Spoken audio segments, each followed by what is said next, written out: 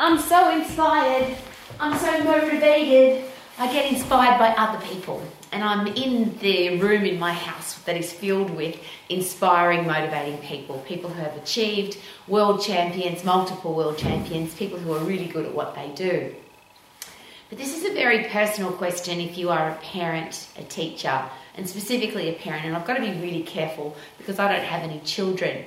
But I work with, I'm involved with, I invest a lot of time with children's parents, other parents. And I'm always a little bit perplexed because if I was a parent, which I'm not, which is why I'm being very respectful, I would want to be my child's hero. I would love my child to look up to me and say, my mummy is healthy, fit and strong. She loves what she does. She's got a career or business or a goal, dream career that she loves. We're financially free because my mummy does something that she loves and she's so good at it that she makes lots of money doing it.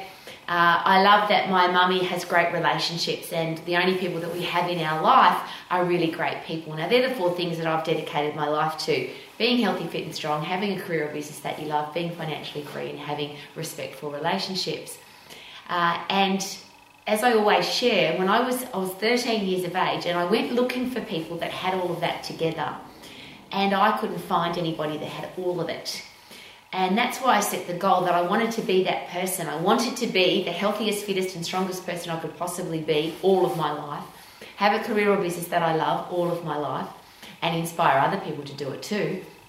Be financially free and only have respectful people in my life. So it was a goal that I set.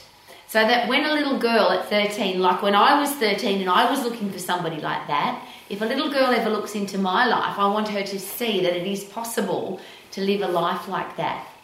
So as a parent, I'm always perplexed, fascinated, disappointed often that there are so many parents that doesn't seem to be important. Now, this is not a judgment.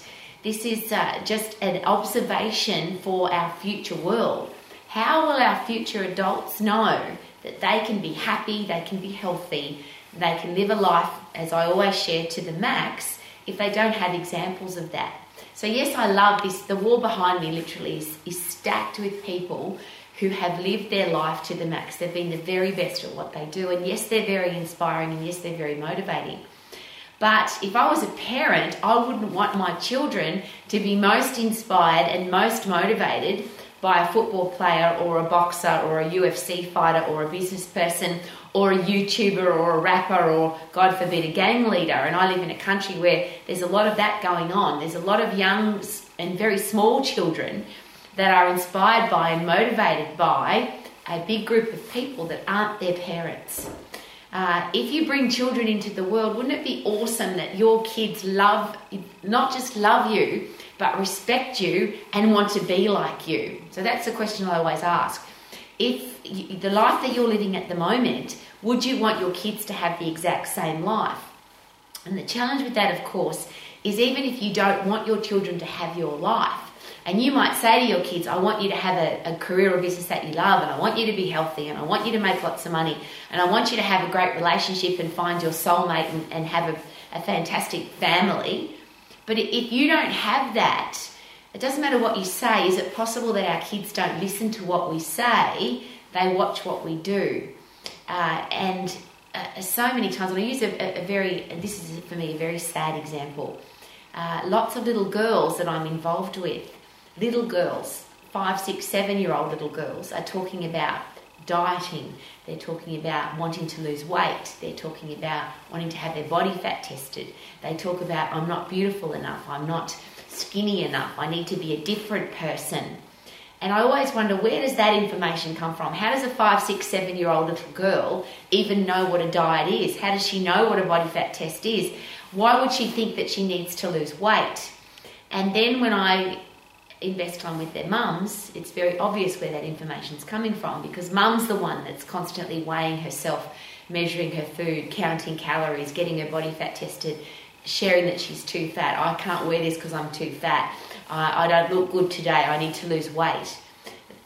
I get that what I'm sharing is very personal and very confrontational.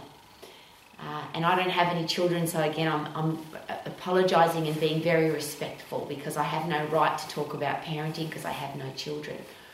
But I have a very strong desire for our world to be a better place. And I know that might sound a little bit corny, it might sound a little bit odd, and I'm an old lady, but I've loved my life, and I've lived in a world I've lived in a gorgeous world.